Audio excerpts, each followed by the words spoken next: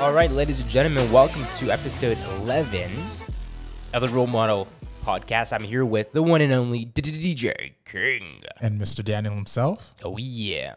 And the topic today is how to stay humble during seasons of success.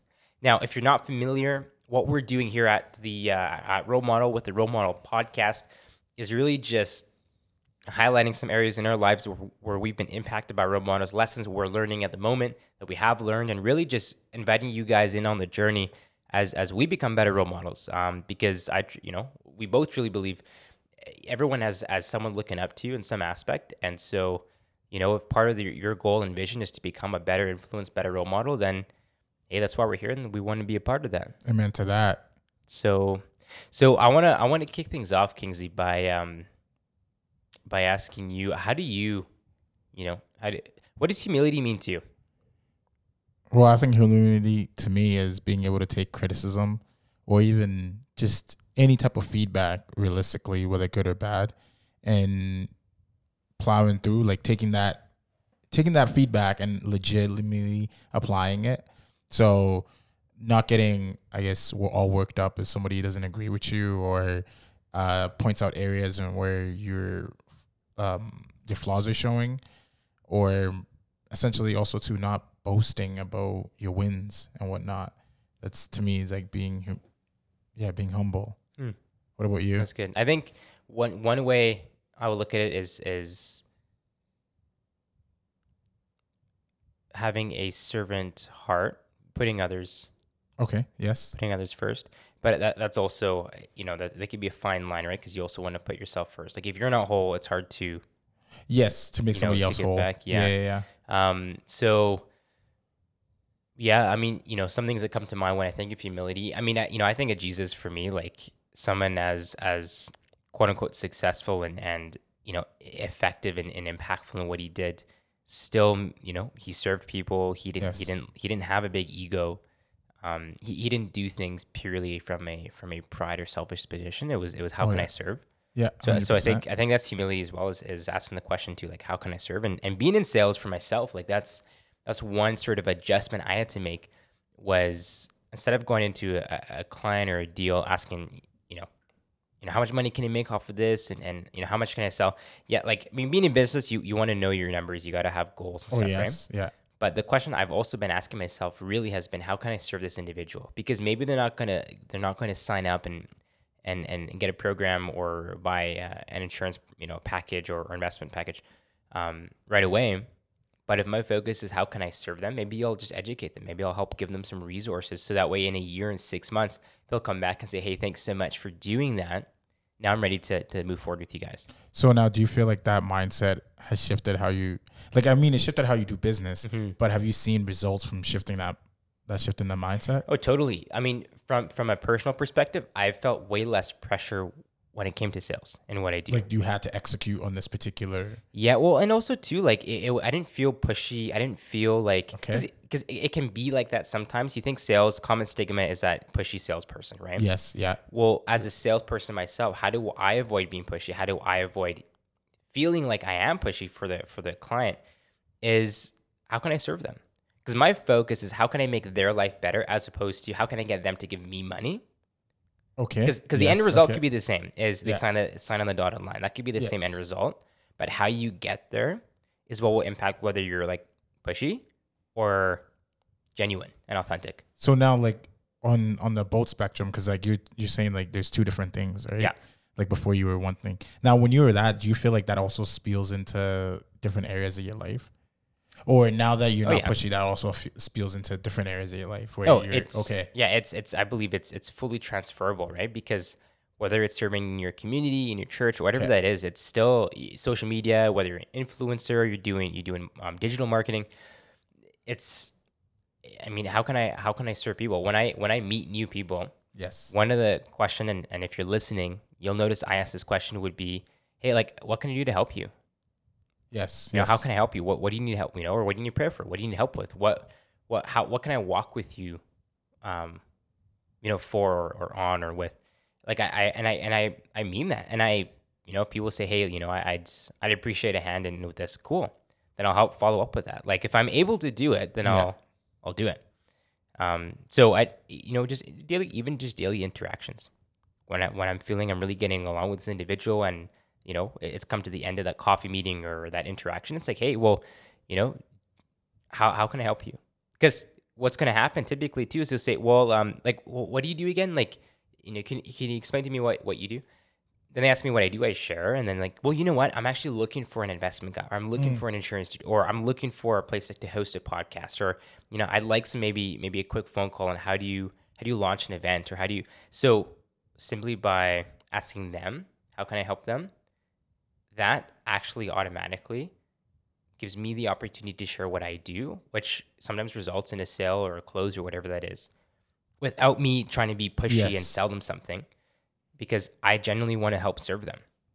I truly believe that. I mean, I've employed that same tactic, but not in again, I'm not in sales, so I don't have an end goal, but it is, I guess, in the same thing as like when you first meet somebody, you're trying to get either the trust or the friendship, right? Like if you're like, depending who it is, like obviously like some people have an end goal of, but even being friends with somebody, that's easily breaking the ice, is allowing them to either be vulnerable or express themselves in a way where it's like, okay, because most people don't even ask for help.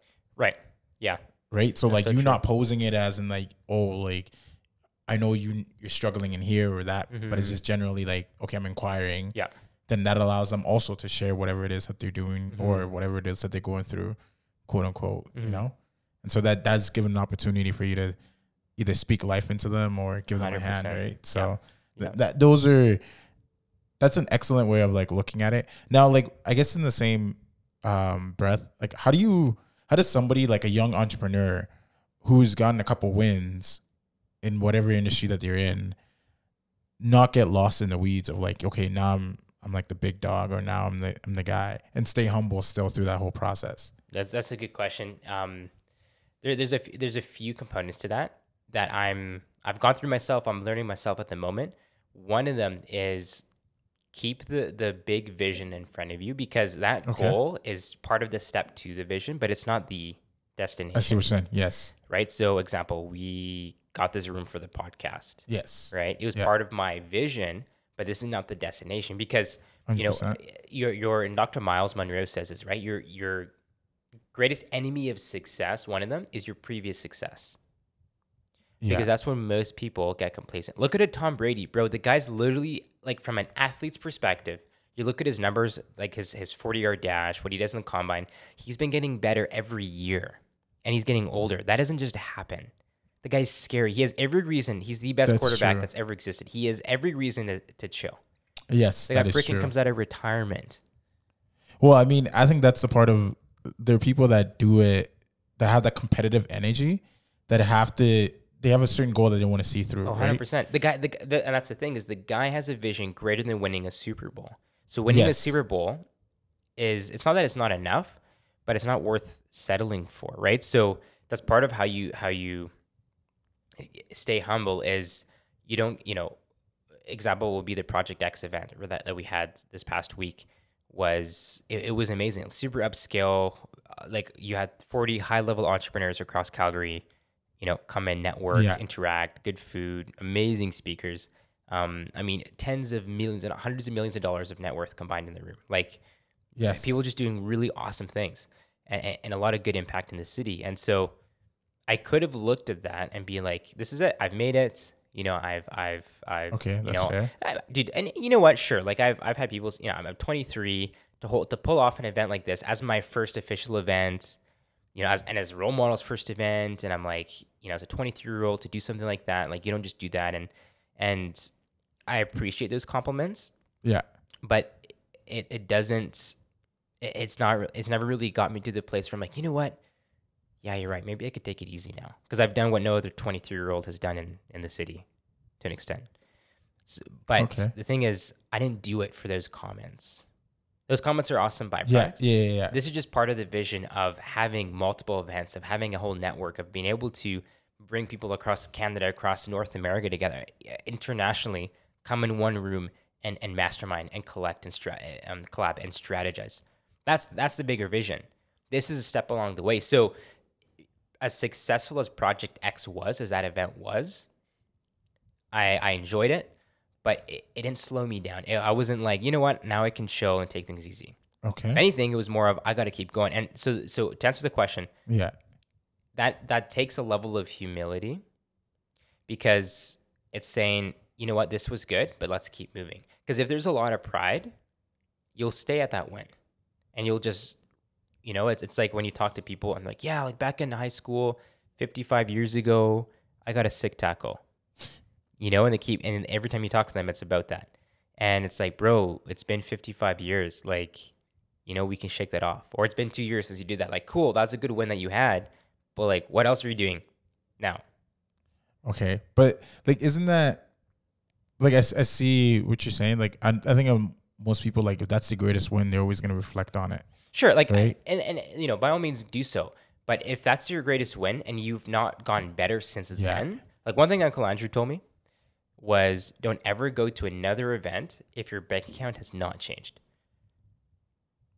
I think I was 15 or 16 when he said that. And that's, I've held to that, is unless I have more money in my bank account than the last time I went to an event, I'm not going to go. Because his perspective, his point is, you obviously haven't done anything with it. Yeah, with the information you collected. So what's going to change? Yeah. Yeah. No, I see exactly what he's saying. Like the perspective shift is definitely there. Like for people to, because for me, like I know that I'm like how I approach everything, every situation is, how do I serve and what can I learn from this? Because every situation, I believe, is an opportunity that happens for you, not against you. Yeah. Like even situations where you don't agree with the outcome or whatever the case is, there's still something that you could take from it. And being humble enough to know that you're not, like how you're saying, you're not where you are. And maybe a win is just a small bump in the road, that the end goal is way bigger, and not, I guess, waving the flag and going around being like, hey, this is what it is. We've been doing things without the recognition needed for it. Yeah. That's so good. So can you expand on that? Like typically, like how do you even put it? Like there are people that, like, let's say you serve at, like, let's say a homeless shelter, for example, but you're doing it so that other people would give you thanks and praise you. Like, you know what I mean? See, like, oh, look at the good work you're doing and all these things. And then there are other people that literally will do the same exact act, but doesn't matter if, one person knows about it or if like nobody knows about it. So true. Right. And like, that's not showboating in the fact of like, I'm doing something to get praises from other people, but being humble enough to be like, hey, you know what? Like that could be me, or that could be whoever in whatever situation it is. And realizing that in this moment, you have a decision to make, whether it's to help out or to basically, I guess, put yourself first. Right. Yeah. No, it's so true. And I think part of that too comes along with being with the right circles. And by right, I mean, circles that align with your values and your vision, because that also keeps you humble, right? Yes. If you're, I look at even the room, I'm like, there's people that are, my age, younger, a little bit older too, that are just killing it in their business, like absolutely crushing it. And guess what? That keeps me humble, because I'm not going to get to a place of like, oh, I'm holier than thou, or I know more than so-and-so. Like maybe I do it in my own practice, sure. But business in general, life in general, I mean, I can learn from these people that are further along the journey than I am. Like having mentors keeps you humble, right? Having accountability keeps you humble, because you're sort of forced to. Yes. And you look at like, So I think that's another way too, and to really draw to your point that you said about, you said earlier about, what can I learn from this? Yeah. When you're with those people, you're able to ask yourself the question of, okay, how can I learn from them?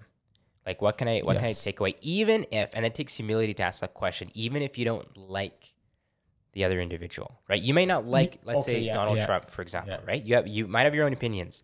However, I do believe there are a lot of lessons, regardless of your stance politically.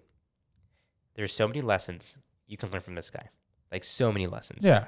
100%. Right? Because the guy's, I mean, he's I think he's doing okay for himself. So from anybody, even Cardi B, you can learn lessons. Now, what lessons would you learn?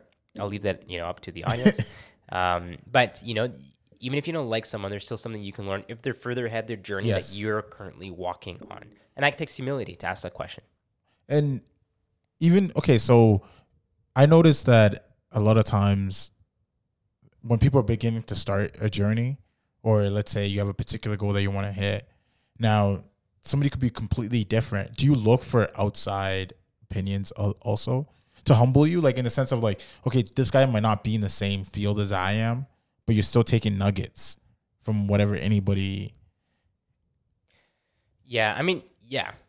Yeah, like I personally, I like to look at alternate viewpoints of what I currently believe, because then it forces me to do either more research on what I know, Okay. but it also, I mean, you can just make more friends. You build more relationships, because guess what? Now you know a different perspective. You can use Yes. that to relate to somebody else, right? You meet one person. They say, let's say you're talking about soccer, right? Yeah.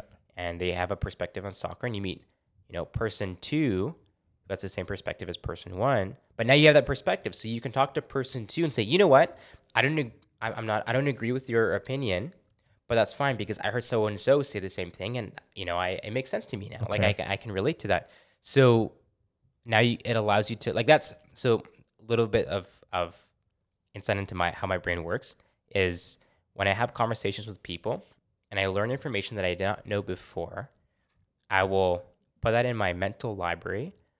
So when I talk to that same type of people, I bring it back up Okay. again. So it seems like I know what I'm talking about. And I do to an extent. So example, let's say I'm talking with a bunch of car guys. I know a little bit about cars, maybe more than the average person, but by no means am I like Yeah. Okay. crazy into that. Like I don't change my own catalytic converters. Yeah. You know what I mean? Yeah. But when I'm, talking with a dude and he's talking about how he, changes his exhaust to a catback exhaust. I don't know what that was, so I asked him. I learned that information. So next time I'm with a bunch of car guys and a dude's talking about his catback exhaust, I know what he's talking about. I'm like, oh, no, wait. Well, so-and-so did it on his car, and he's driving a WRX and da-da-da. Oh, Oh, cool. you have a reference back. So now Okay. I can reference to that previous conversation because Yeah. I've remembered that information that I learned. So that's why I network. Because now that individual, group two, looks at me and is like, this guy's cool. Like, because he can relate to what we're talking about. People always want to Yes. be with others that understand how they feel Oh yeah, 100%. on an emotional level. And how Yes. you do that is provide relevant information to where they're at. And I do that when I network. That's how I'm able to partly build an extensive network as I'm getting older, is because I try to relate to individuals. I may not agree with them, Yeah. but I will do what I can to relate to them on an emotional level because that's what they remember. Yeah, because nobody remembers what you say, but they remember how you made them it feel. feel. Yeah, 100%. That's now, do you think that people should be humble enough to accept criticism from their haters, or quote unquote any criticism that's considered somebody's a hater? Do you have haters? I feel like everybody has it. Actually, you know what?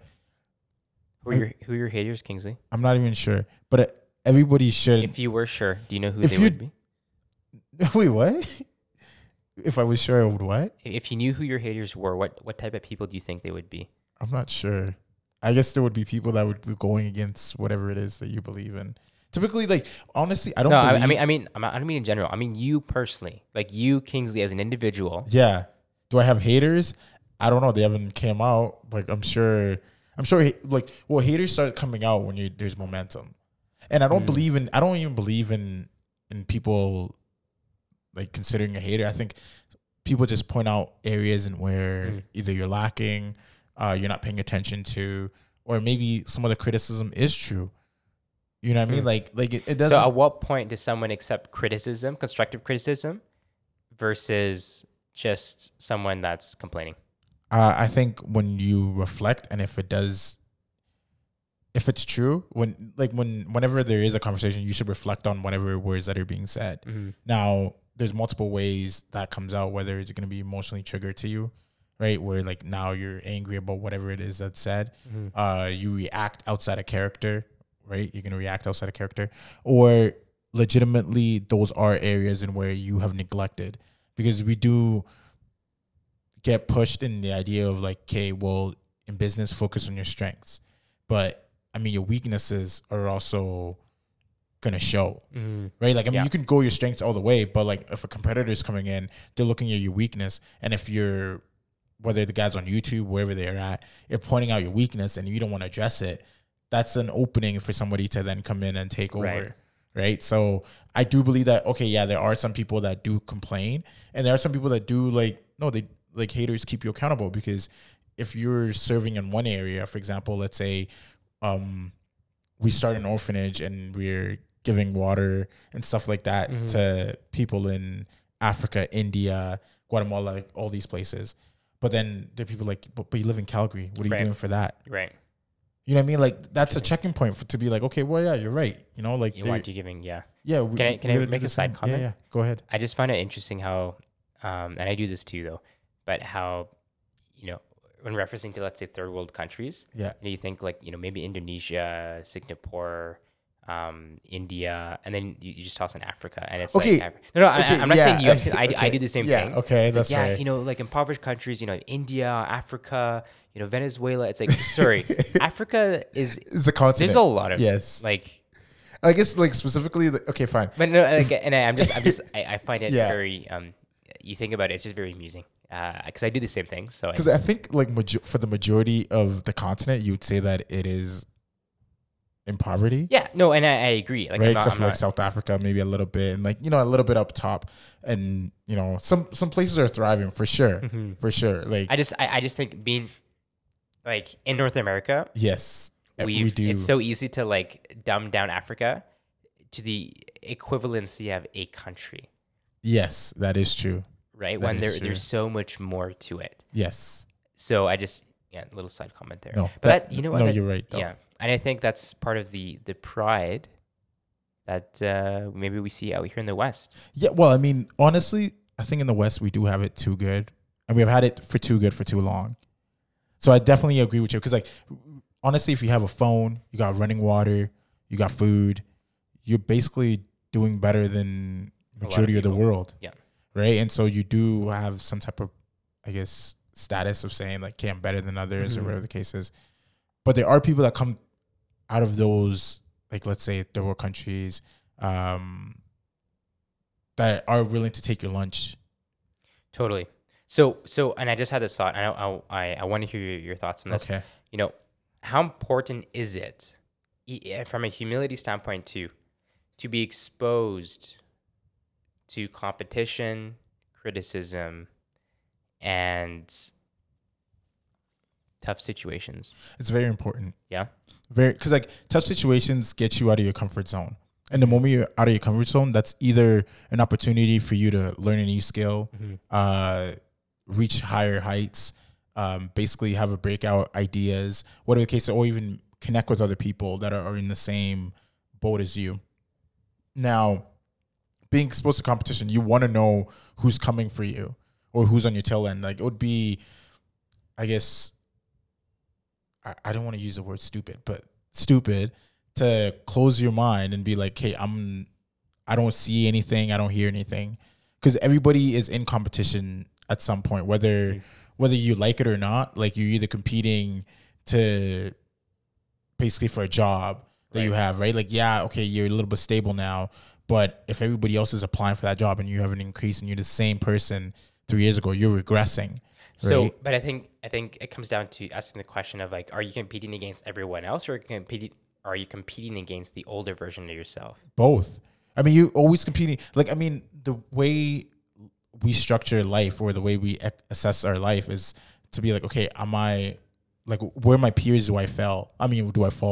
Right? Like, in whatever category you're in, right? Like how we were saying earlier, you're 23, but then when you're in that room with other 23-year-olds that are actually doing something and moving differently, you're like, okay, well, I'm not really where I want to be. Now take that same scenario and put you in a club scene at 23. You're like, yo, like all these people are getting drunk. Like, I'm way, this is good. Like, right. Like, I'm way ahead of you guys. Right. When you compare, but here's my thoughts. And as we wrap this up, here's my thoughts on competition. Is personally, I'm not, and this is maybe a whole other episode, but I'm not a huge fan of competing against other people. Oh, but I gotta hear this. Yeah. So tune into the next episode. Oh, for sure. No, but here's the thing: is okay. there's so many like different thoughts that I want to break down because I don't want to be misinterpreted. Yes. I do believe that there doesn't always have to be someone wins and someone loses in business. Now, Okay. Yeah. Okay. Now it's okay. different if you're going for first, second, third place. Yeah, you're gonna have a first place and a second place and a third. Not everyone can be first. I get that. Okay. But I'm talking about like I think there's almost a scarcity mindset amongst some entrepreneurs. Because I was here, I'm still working on it for myself. Where it's like, well, if you're winning a business and you're making a lot of money, I can't.